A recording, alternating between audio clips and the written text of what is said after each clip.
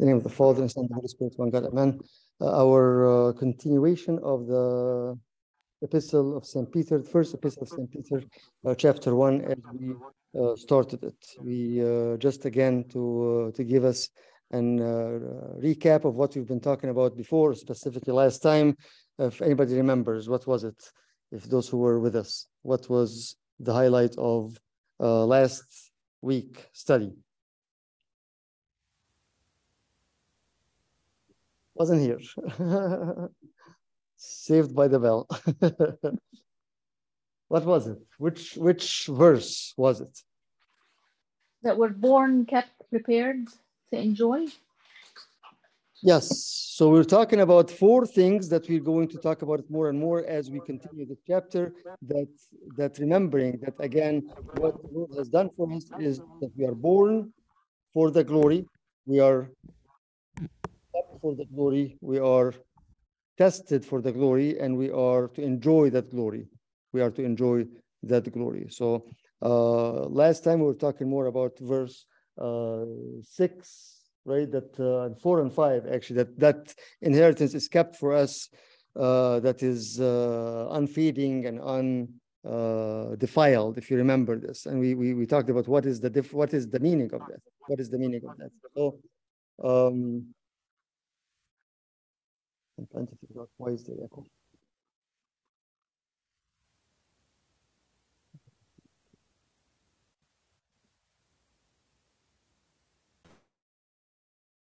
Okay, I think we're good.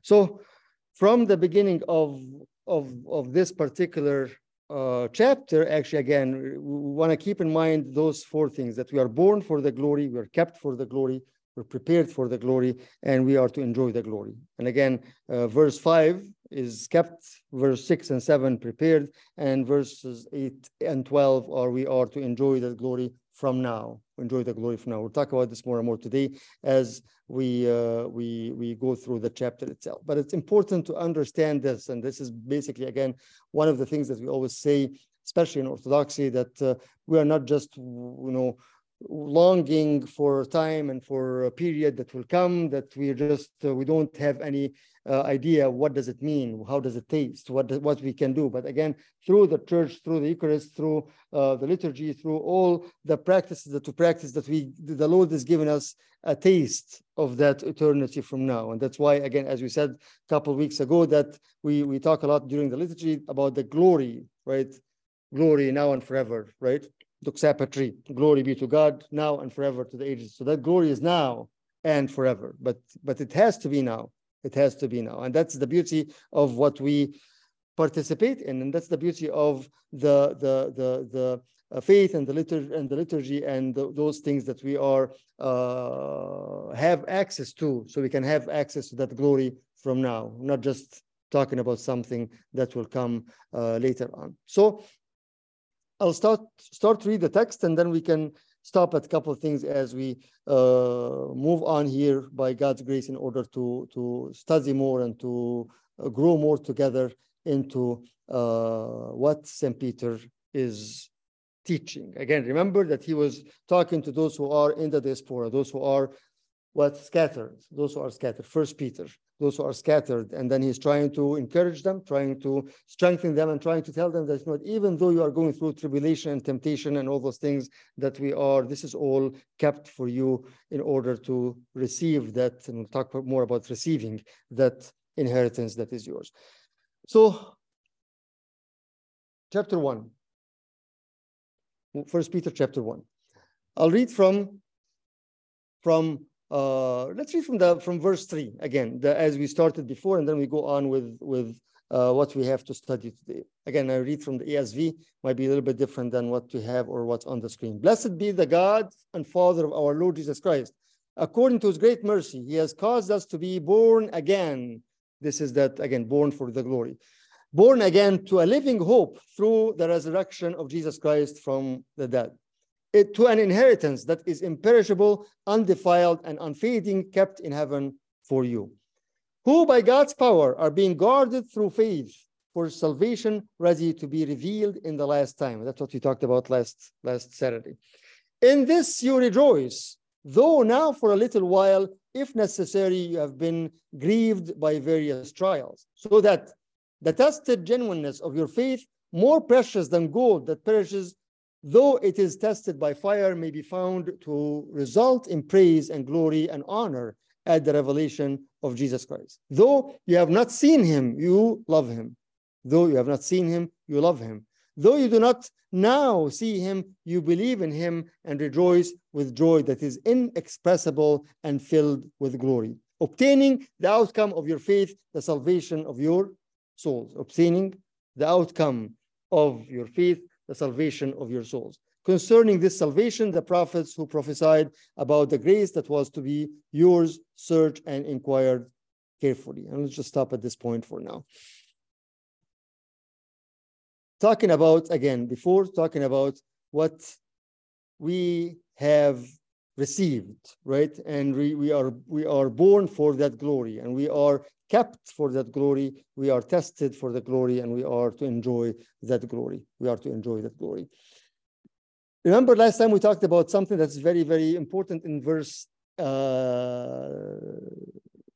or verse 8, basically when we talked about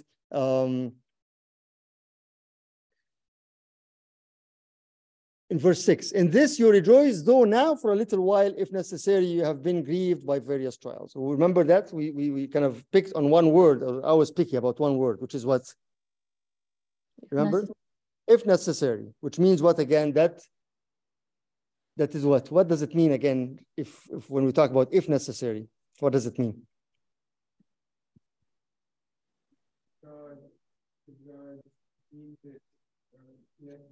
When there are times that it's necessary to go through this, right? There is time, and there are times that are necessary, that God see that it is necessary for us to be tested, as we will talk more and more, right? And then the verse again that is, or the word again that is next to it was what? For a little while, for a little while, right? For a little while. So after he's talking to them about the glory, after talking about that we are born for that, we are kept for that inheritance is kept for us and is waiting for us and is ours, right? And then he goes, okay, well, so if we start to think, so if that's the case, so why are we going through hard time? If that's the case, so why does God allowing us to go through all those tribulation, all those things, and where is he, and where is that glory, and where is that promise, and where's that inheritance? It doesn't make any sense, and so forth, right? So here you see Peter is talking to them about something that's very important. He goes like, remember that this is all for a good reason. This is all for a good reason. So with that, I want to point out a couple of things as we move on with the text today. But first, the idea again of knowing that we need to be tested. Like back again to this point again. Why? Doesn't God know who we are? Why is he testing us? Why is he testing us? Abuna, sorry, Abuna, I think he says the genuineness of our faith is being tested. And so, I guess that's it. That's right in the text. Yes, that's the genuineness of your faith. Yeah, and under pressure. Yes. So right. Yeah, he's testing us under the pressures of life and trials. Are you forsaking him essentially or not under the trials? Are you still holding fast to him? I think. So with that comment, David, the question comes, okay, is this for him to know or for us to know?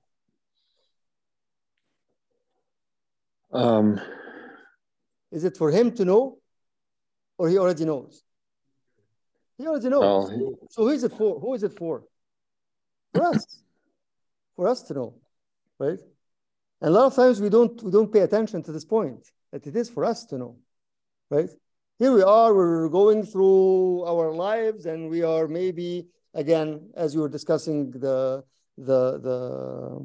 How to Be a Sinner book, we're imitating John, the character of John. Like, there's nothing wrong with my life. My life is busy. My life is just going on and on and on. And there's nothing that I can even think about that I'm doing wrong. I don't even have time to do anything wrong, right? then when that test comes, it's for that John that's in us to tell you, like, wait a minute, something is missing.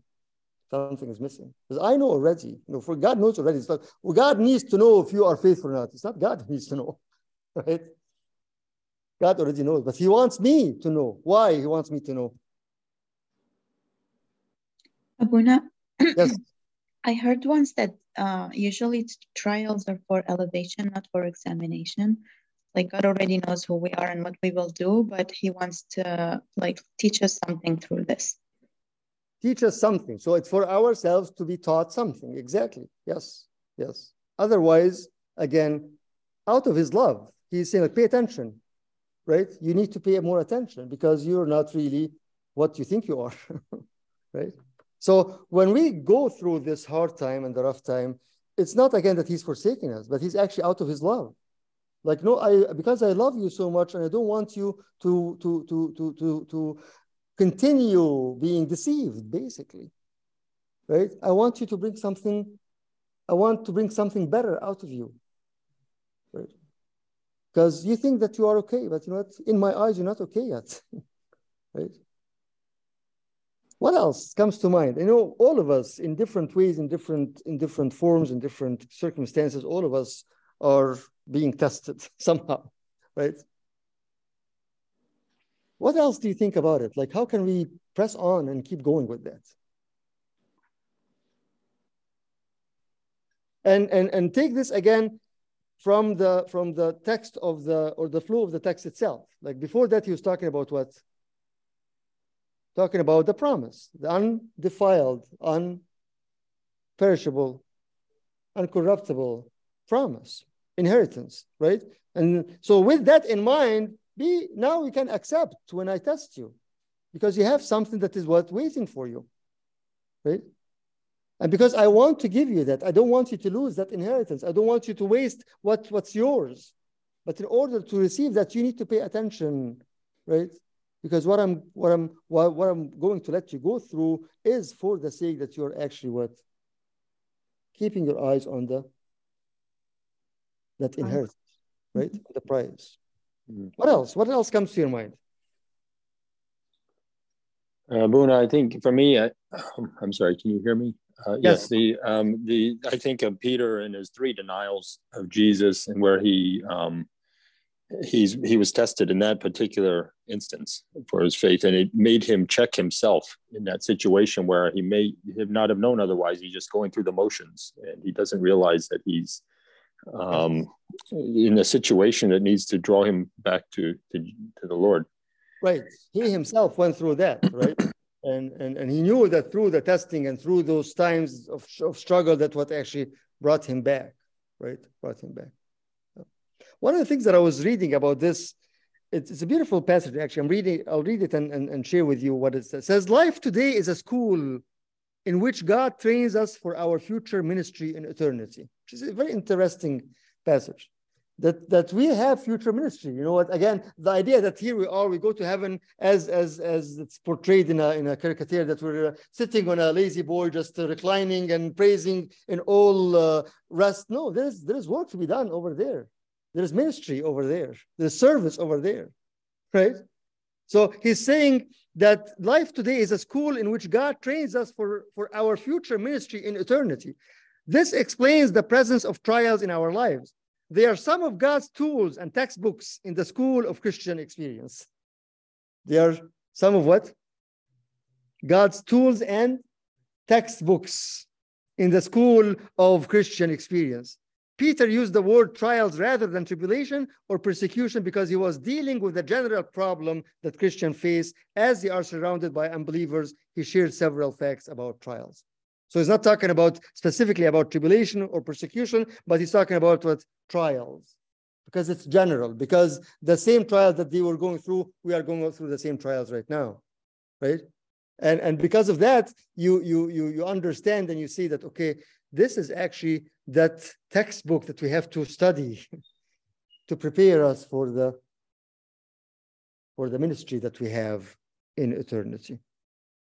But usually we don't look at it this way, I mean, right? Why? Because we are so much Again, we look at ourselves, look at our own capabilities and everything. It's like we don't understand what is happening to us. But he said that this is something that is very interesting. And when we talked about this, we talked about three things. If you remember, we talked about the trials that meet the needs. Remember, first, as you said, if necessary, meaning there is a need. So the trials meet the needs. Okay. Number two, the trials are varied, and we'll talk about it more. They are, as it says here, they are what? Various trials, and we'll talk about this more. Number three, trials are not easy. They're not easy. It brings heaviness. It brings actually grief, right? But at the end of the day, it is for a good reason. Trials meet needs. We talked about it already, that there is a need, and again, as it says, if necessary, then I have certain needs, or I need certain things in order to bring and to strengthen the faith. So, okay, there you go. I'm going to give you something, right? But trials are varied. Varied is it meant like varied by number or varied by what? What does varied mean? Trials, as it says here. Different types. Different types. How is that? So they can strengthen different parts of us. Okay. So when you go through, say, a trial of, I don't know, lack of money or sickness, or everyone affects us differently. Yes. So it is different kinds. The actual word is very important, actually very interesting. I was looking at it here. The actual word is word that is used to describe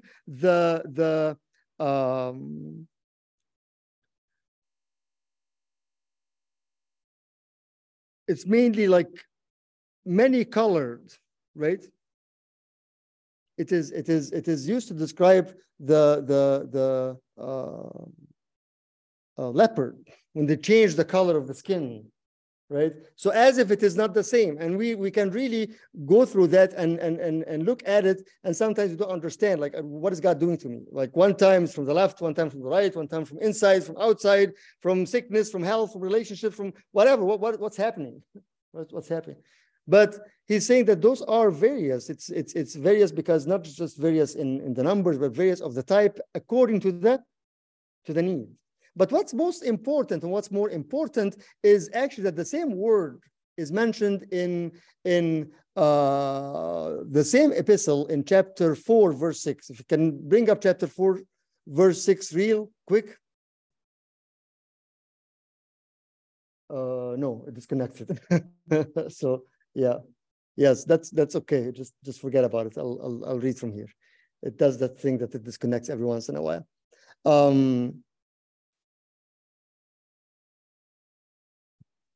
1 Peter chapter 4, and I think it's verse 10, not verse 6. It reads something, and I want you to tell me, why is it important to link both of those together? What does it say?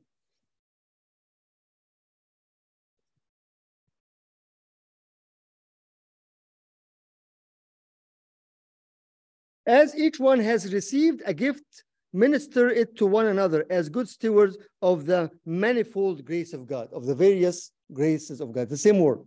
So the same word that he's using in verse 1, in chapter 1 of various trials, he's using the same actual word in Greek into describing the various what? Grace. What does that tell us?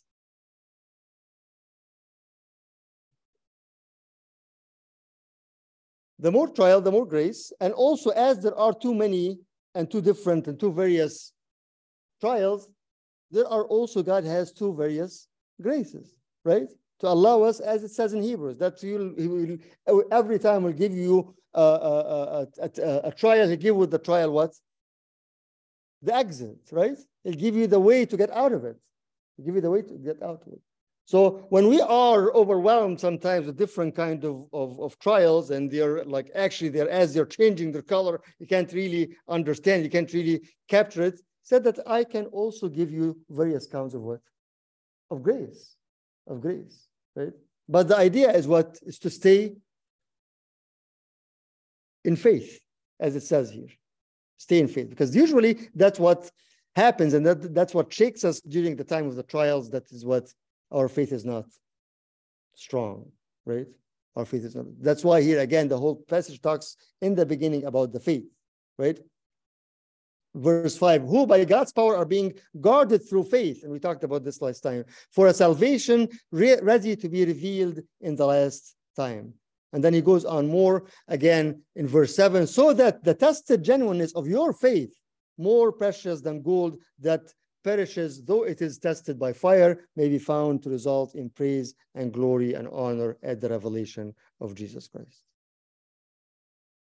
Right? So here you always in Peter, always you see, he talks about pain, and right away he talks about the glory.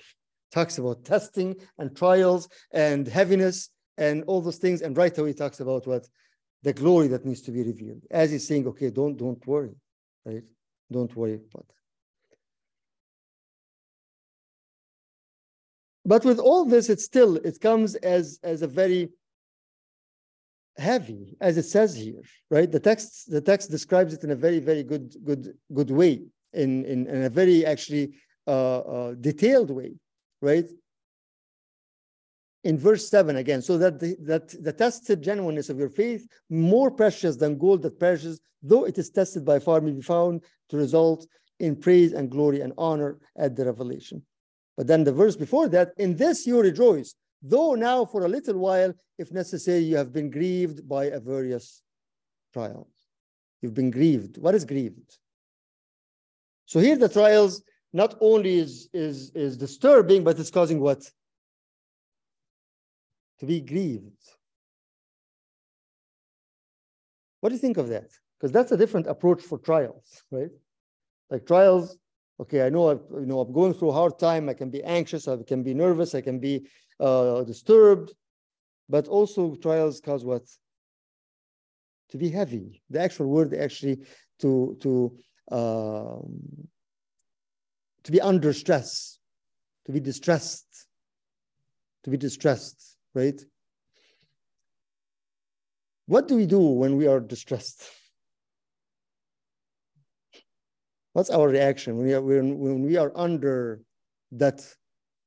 The word again is to make sorrowful, to affect with sadness, to grieve, right?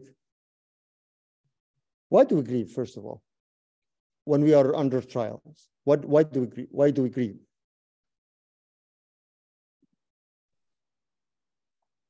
Bruno, I think I feel like your heart is like you're shaken and you've lost your foundation of what is regular and meaningful, and you start questioning things at a fundamental level. I think for me, when I think of grieved, like your world has changed dramatically from what you thought it was in a way that you never expected, and you don't know where to go quite, or maybe even and you're really tested, I think, at that point, because you're wondering, where's God possibly at that time? And you're saying to yourself, how can this happen to me? It becomes really heavy on the heart. You feel isolated. You feel you're being ignored. You're being left alone, right? But in that verse also, it's pointing at something that's very, very important. When he says, again, if we read the text again, when he says that through that time, right? Through that time, we are being distressed or grieved, right? In this you rejoice, though now for a little while, if necessary, you have been grieved by various trials. So what is he trying to say here? That grieving during the trial is what? It's normal. It's normal, exactly. Right? It's normal. And that's a very important point, because most of the time, what makes our trials even worse is the way we react to it, right? And how we cannot, as we were talking about when we were discussing the healing work, right? We don't have mercy in ourselves. We don't have compassion in ourselves. How can I be so much whatever during the trial? He said, this is fine. It's okay to feel like this. It's okay to be under that heaviness. It's okay to be sorrowful. It's normal, right? The actual word itself, I was looking at the actual word itself, is the same word that is written in Matthew 26:37, when the Lord in Gethsemane was grieved. Same word. So lots of times we make things even worse because we cannot accept our own reaction to the test. I can't believe I'm really that whatever, right? Well, go through it. Go through it. Why? Because it's for a little while. Why? We go through it because it is, and we understand that it is in order to prepare us for something much, much, much better, that's undefiled and blemished, right? How do you think about this? Like, you know, do you like from our own experience, do we really sometimes, you know, the way we react to the stressful situation makes us even feel worse, right?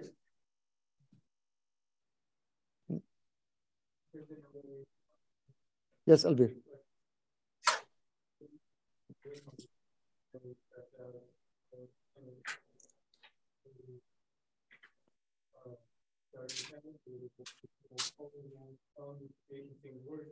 Right.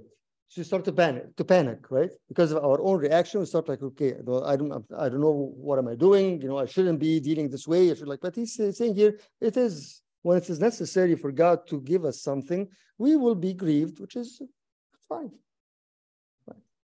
Right? It's not fine when that grief causes to what, or lead us to what? To sin and to despair and to lose trust, right? And that grief also something we talked about this earlier when we talked one time about sorrow and as a disease. If that grief doesn't lead us to, as St. Paul says, there is grief that leads to what? Or there's sorrow that leads to what? To repentance, right? So now, like, wait a minute, you're confusing us. You're talking about trials, you're talking about acceptance, you're talking about reaction. So why are we talking about repentance here? Right? It's not time for repentance now. Let me grieve and let me be stressed and let me deal with the test right now. Don't talk to me about repentance. But do you see the link? Can we think of repentance during the time of being tested? 100%. We should. Sorry, go ahead, Doreen, I can't hear you. We just mentioned that trials are usually to open our eyes on something that God is pointing to us. So most likely it's going to be something that needs repentance. Exactly. That's a full circle. Coming back again to first base, right? That because of that, then I reflect on myself more, and then I start to offer what? Repentance, right? And then you start to see things making sense, even though it doesn't make sense, right? I'm under so much stress because of whatever, right? And why are things happening this way? And why am I going through all this? And I'm so much focused on the why, right? But I never take the time to look into myself and say, well, this is, again, if this is really a test from God, he's trying to tell me that there is something that you need to correct. And the correction is 100% through repentance. Through repentance. Right? But the one thing that will keep us in line to think this way would be what? Because again, during the time, we all know it. We're all over the place. We're all over the place. It's not time now to talk to me about spirituality. I can barely making it, and I'm so stressed. And let me get out of this, and then I'll start to think about what you want me to think about. Right? That's how we deal with things usually. Right? Once things will come back again, Abuna, I promise you, I'll come and confess and do. But let me just fix things first. Let me get out of this first. So I'm never going to get out of this because that is the purpose. We are in this. I think, Abuna, there is a problem which we all pass by. When we are exposed to trials, we struggle about whether this is from God to promote and upgrade our faith, or because something have to be corrected in our life. Yes. That's a great point, and that's exactly what I was going to talk about next. And the explanation of this, actually, I know we dealt with this a lot of times, and we can theologize it and talk about it more and more and more. But actually, as I was reading the original, the text, the language itself explains it in a very, very, very simple way. How is that? So the way trials are mentioned here, it's a verb called dokimezo, which is, again, trial. The verb is used in order to test. Let me read this for you, because this is very important. The verb is used in classical Greek of assaying or testing metals and means generally to approve or sanction upon test. So the test is done in order to do what? To approve. When he talks in the same or in different other words, different other parts, like for example, Matthew 6:13, talking about the trials, there's another verb called dokimezin, which actually means more of testing, whether to know this is good or bad. So it's not to approve. And that's why one of the fathers says the testing, which means, again, to know the fact whether things are good or bad, could not be used of Satan. The first one, which is dokimazin, again, sorry, which is the to test, to approve, can never be used of Satan, since he never proves that he may approve. He never proves that he may approve, nor tests that he may accept. What does that mean? Satan never proves that he may approve and never tests that he may accept. Let's just take some time, repeat it again, and just say it several times in your mind so we can understand what does this mean. Because it's very, very, very important. It goes back again to Dr. Samir's point. Satan never proves that he may approve, nor tests that he may accept. Because his way is not truth. So the reason he is, again, the trial or the temptation that from Satan is for what reason? To prove anything? Or to accept, to see that you're accepted or not? No, it is for what? It's for destruction. So the words itself, there is two different words. That's what I'm trying to say without going into Greek and going to all those things. But there are two words. One of them is a test to approve. And it's actually, that's what is used for, to approve the genuineness of the metal itself. So I'm going to take a metal and put it into the test in order to make sure that this is approved. That is the trials that he's talking about here. There's the other trial that's coming from Satan. It is never to test that he may accept. It is just to destroy. Is it clear? Does that clears the point, Dr. Samir, or not? That's what you're trying to say, right? To lead us astray. To lead us astray. But not to. And that's why, again, the things that we go through, right? If I'm really going through a hard time, and this hard time increases my faith and makes me get back again to myself and try to evaluate things. What's happening with me? What is God trying to teach me? Why am I dealing with this in this way? What's wrong with this? And you see that this is something that actually strengthens that faith and approves my genuineness of my faith, that this is definitely what? The first verb, right? But if I'm going through something that I'm putting myself into it, as James talked about that, right? St. James talks about that I am, actually it comes from myself because I am going astray from God, right? And it's pushing me away from God, right? That's not what it's not God's intention, right? Because here, according to this, Satan will never proves that he may approve and never tests that he may accept.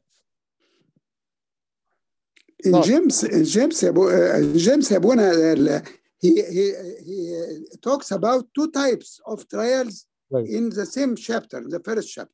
Yes. The first one is coming from God, which is approved and to test. And second is the trial, which comes from Satan. Exactly. Right. And this is very important to understand this. Again, to approve, the verb is to approve the genuineness of the metal. Right? Versus something that will actually, I bring it up on myself. Right. And allow devil actually to put it on me and to use it in order to what? To push me away from that. So that's what he's talking about here. And that's why it's important to understand this. Again, remember, this is all under what we talked about, is to prepare us for the glory. Anything that comes as a temptation, not as a trial, that prevents us from not preparing us for the glory, it's never 100% stuff from God. It's from God. And we need to decipher, need to really differentiate between this and between that, right? But the point here is the boldness and the courage that I should have in order to face myself. I said, no, this is really, God is trying to tell me something. And maybe I don't understand it. Maybe I'm going through difficult time, but this is the time to pray more. Like, God, show me. Like, why is this happening to me? Why are you allowing all those things to happen? I cannot tolerate this. I'm very weak. I cannot really go through this, right? And then you see God is revealing things more and more, right? And God is giving, again, more and more. As he's giving various trials, he gives various grace. And like, I have no idea how I'm going through this. But again, all this doesn't mean that I do not react. It's okay to grieve. Don't panic when we're grieving. This is what God, part of the process. And that it makes us actually more and more look inward towards ourselves and come back again in repentance to him, preparing us for the glory. So we're born for the glory. We're prepared for the glory. We are what again? What else did we say? Remember? To enjoy the glory. There's one more. There's one before that. We said there are 4 of them. I keep forgetting them. Kept for the glory. Kept for the glory. So born for the glory, kept for the glory, prepared for the glory, and now we're talking about what? To enjoy the glory from now. From now. As I was talking earlier today in the sermon, I gave just a short sermon after the gospel today, that if we are really going through repentance and forgiveness, we have to live as we are forgiven. Right? You have to live as we're forgiven by accepting others, by working our faith, and by praying and knowing that we are enjoying that.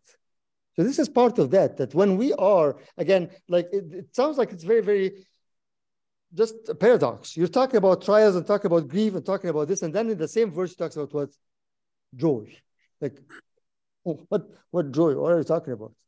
What are you talking about? And talking to people, again, that they are actually literally going through that, right?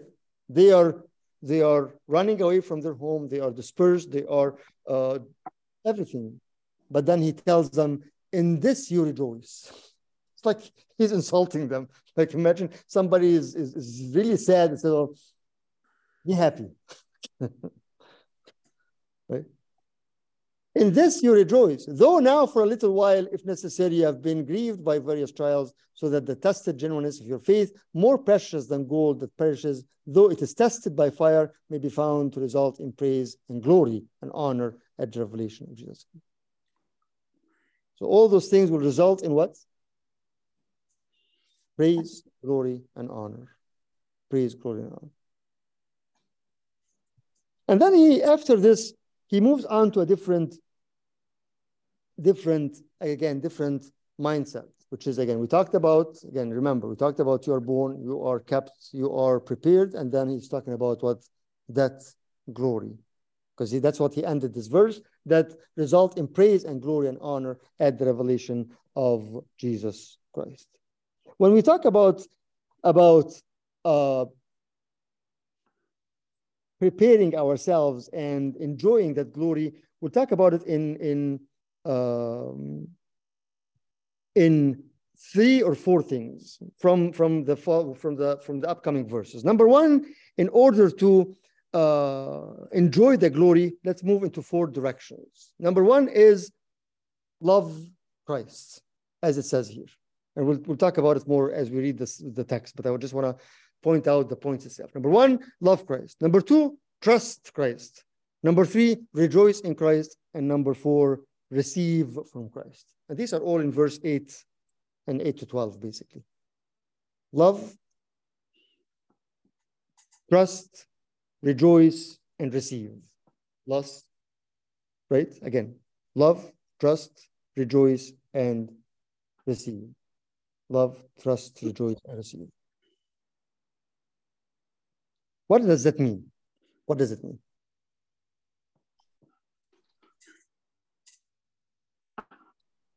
Verse 8, though you have not seen him, you love him.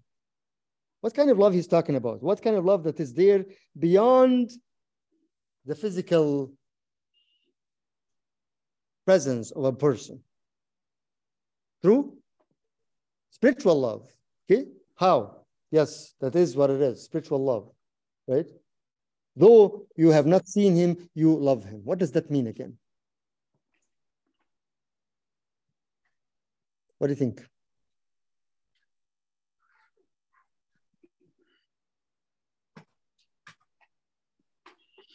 Let me read something to you, maybe that will open our eyes a little bit on what we're talking about. Okay?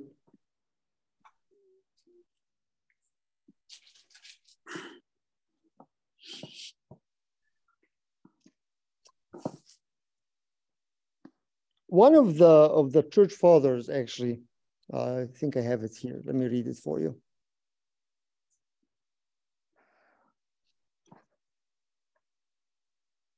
If you love him, now when you have not seen him, but have only heard about him, think how much you will love him when you finally do see him and when he appears in his glory. For if his suffering and death have drawn you to him, how much more will you be attracted by his incredible splendor? See, if you love him now while you have not seen him, but have only heard about him, think how much you will love him when you finally do see him and when he appears in his glory. For if his suffering and death have drawn you to him, how much more will you be attracted by his incredible splendor when he will grant you the salvation of your souls as your reward, So the key in this passage here, what draws us to him, to his love, his what? If you take the sacrifice, his suffering and his death, right? So again, to be practical, how can I love somebody that I don't see? What triggers that love?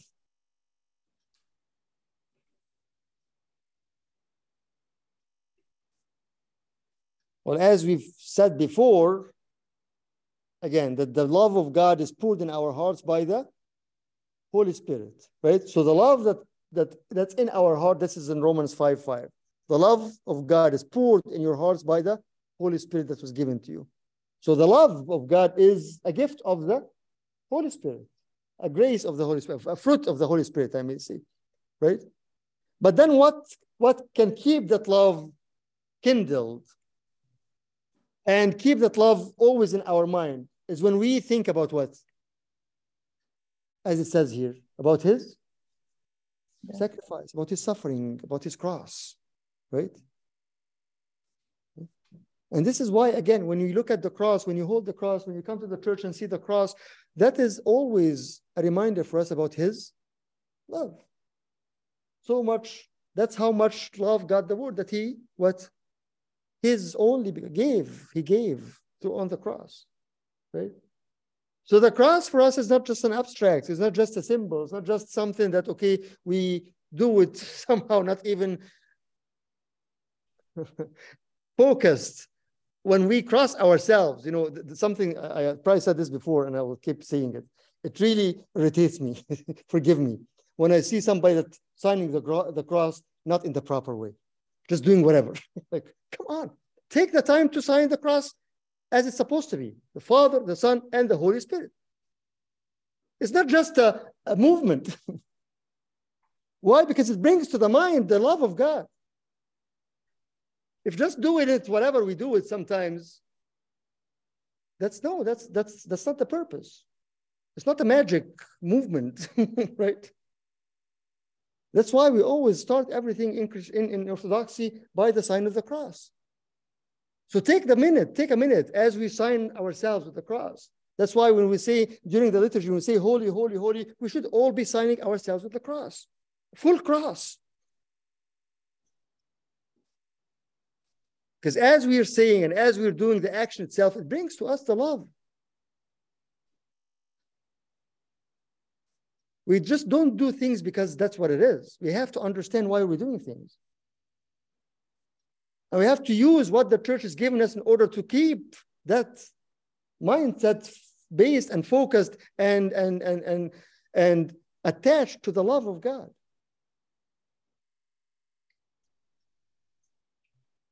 Yes, Albir.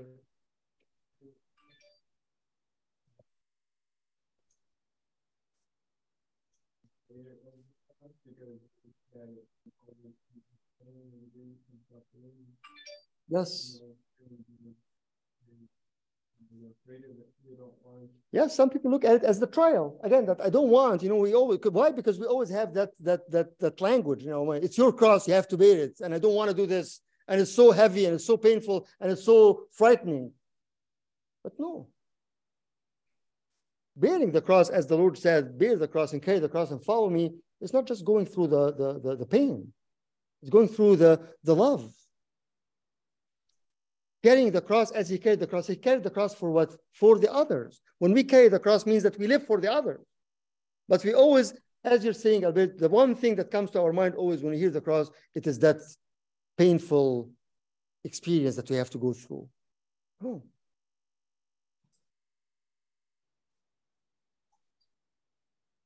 That's why, again, when we used to go to Calabar, an area in Nigeria that's full of Jehovah's Witnesses. And we used to go around and give the cross as gift.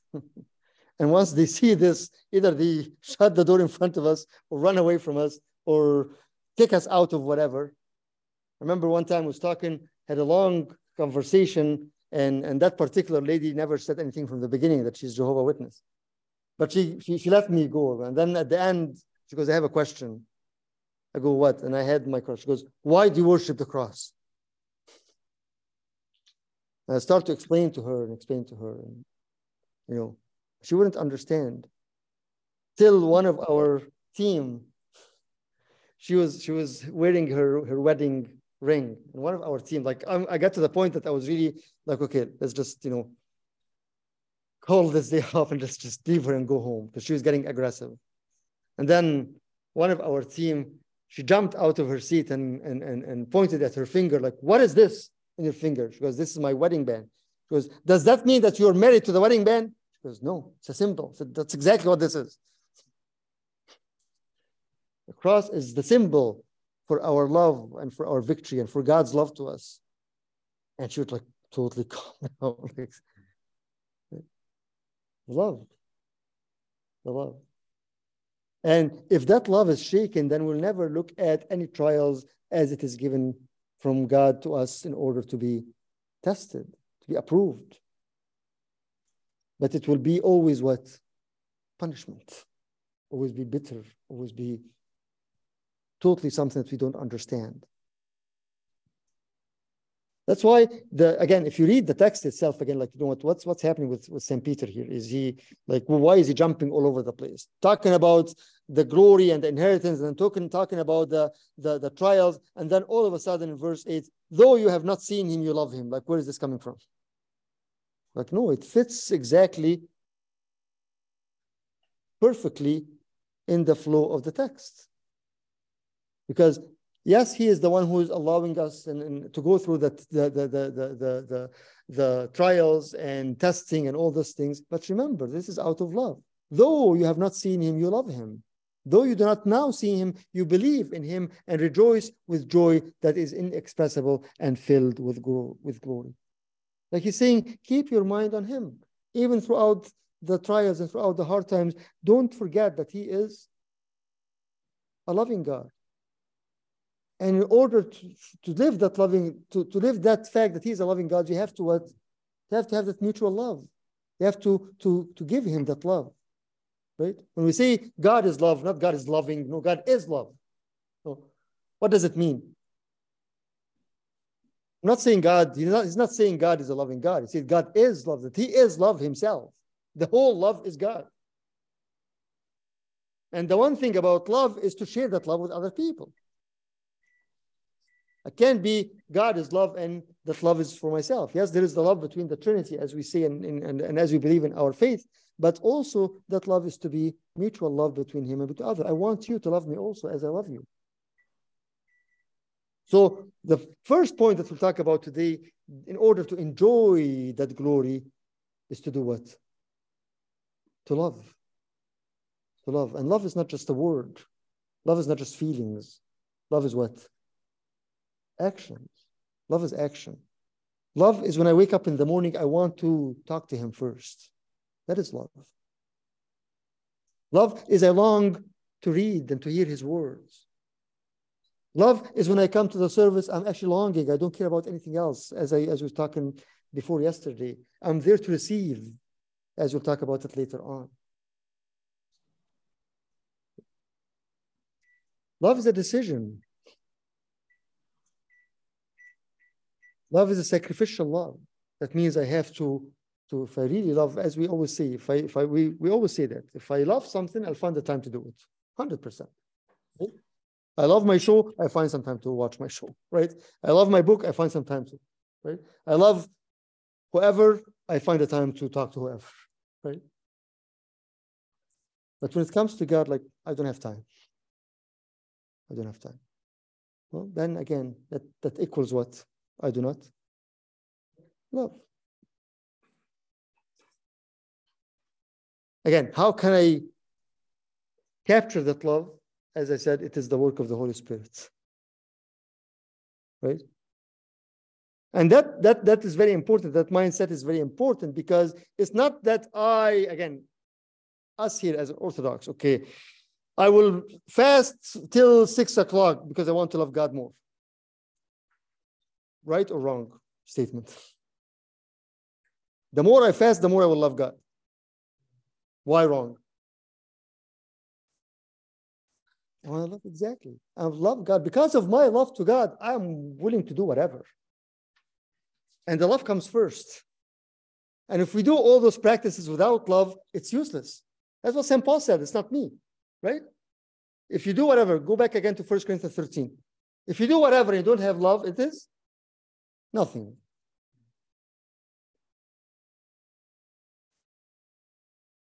So let's go back again and see how can we really, the question is not how late should I fast? No, the question would be, how can I love God? Should I do this or not? That's why Augustine said what? Love God and do everything. Love God and do everything. Because when you love God, when you truly love God, 100%, whatever decision you make will be what? Will be building on that love.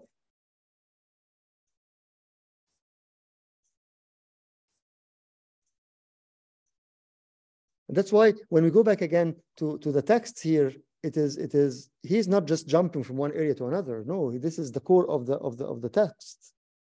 Right? And he said again, if you rejoice and tested and the genuineness and all those things, and then again, verse 8, though you have not seen him, you love him. Though you do not know, you do not now see him, you believe in him and rejoice with joy that is inexpressible and filled with glory. No, that is exactly the reason he's talking about this. Again, he's talking to people who are being what? Removed from their homes, from their life, from everything, because they are holding on to their faith. It's like, okay, this is you're doing this out of love. And because of that love, you will endure more and more and more. And you will pursue more and more and more life because you are doing it out of love. Although you don't see him now, but as we say and as we pray, we see him by the eyes of our hearts, by the eyes of our hearts. Though you have not seen him now, you love him. Though you do not now see him, you believe in him and rejoice with joy that is inexpressible and filled with glory. And again, the glory. So if we summarize today, again, that those trials are, God is giving it to us in order to know ourselves, right? And to correct and to lead us to repentance, and to lead us to go back again to the right path. Right?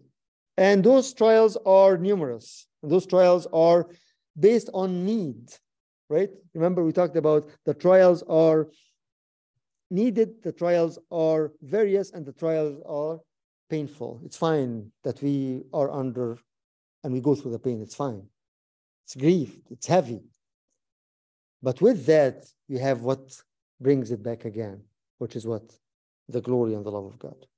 The glory and the love of God. And that's why he starts this section again about enjoying that glory from now, even if we're going through the trials, even if we go through the hard time, but remember that there's what? It's all out of love. And that's what actually makes us love him more and more. And then moving on with that again, as we said, that the four things that love Christ, and then we talk about trust Christ, love Christ, trust Christ, receive, and what else?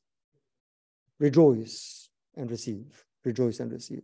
Right? And you see, this is very, very clear in the text itself. I really pray that we that's why I said in the beginning of this study that this is very, very, very relevant to us, very relevant epistle to us.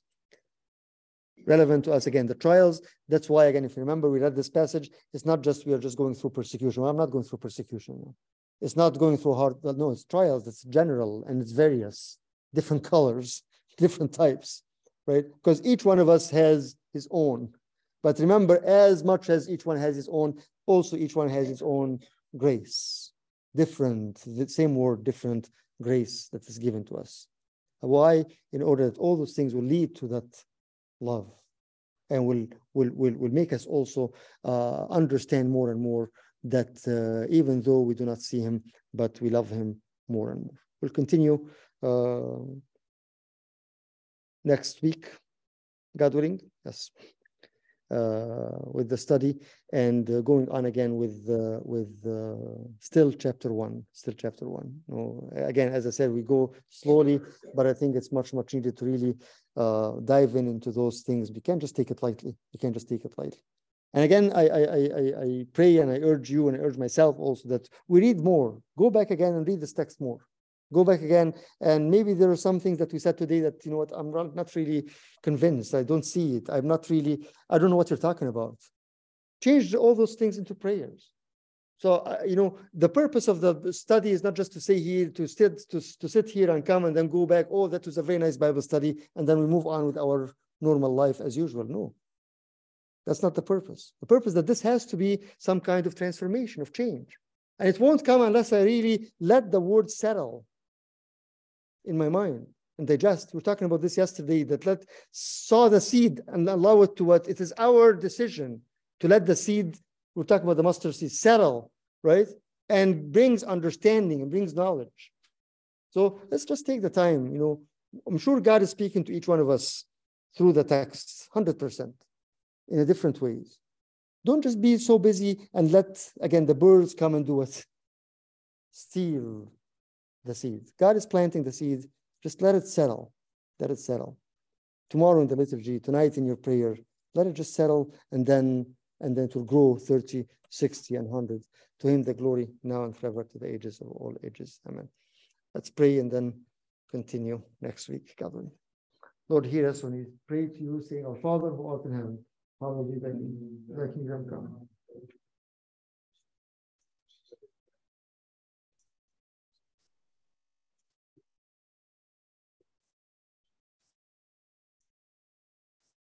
May the love of God the Father, the grace of his only begotten Son, the kingdom of the Holy Spirit with you. Go in peace. Peace be with you all. Amen. Have a good night, everybody. Thank you. Yeah. Thank you, Bruno.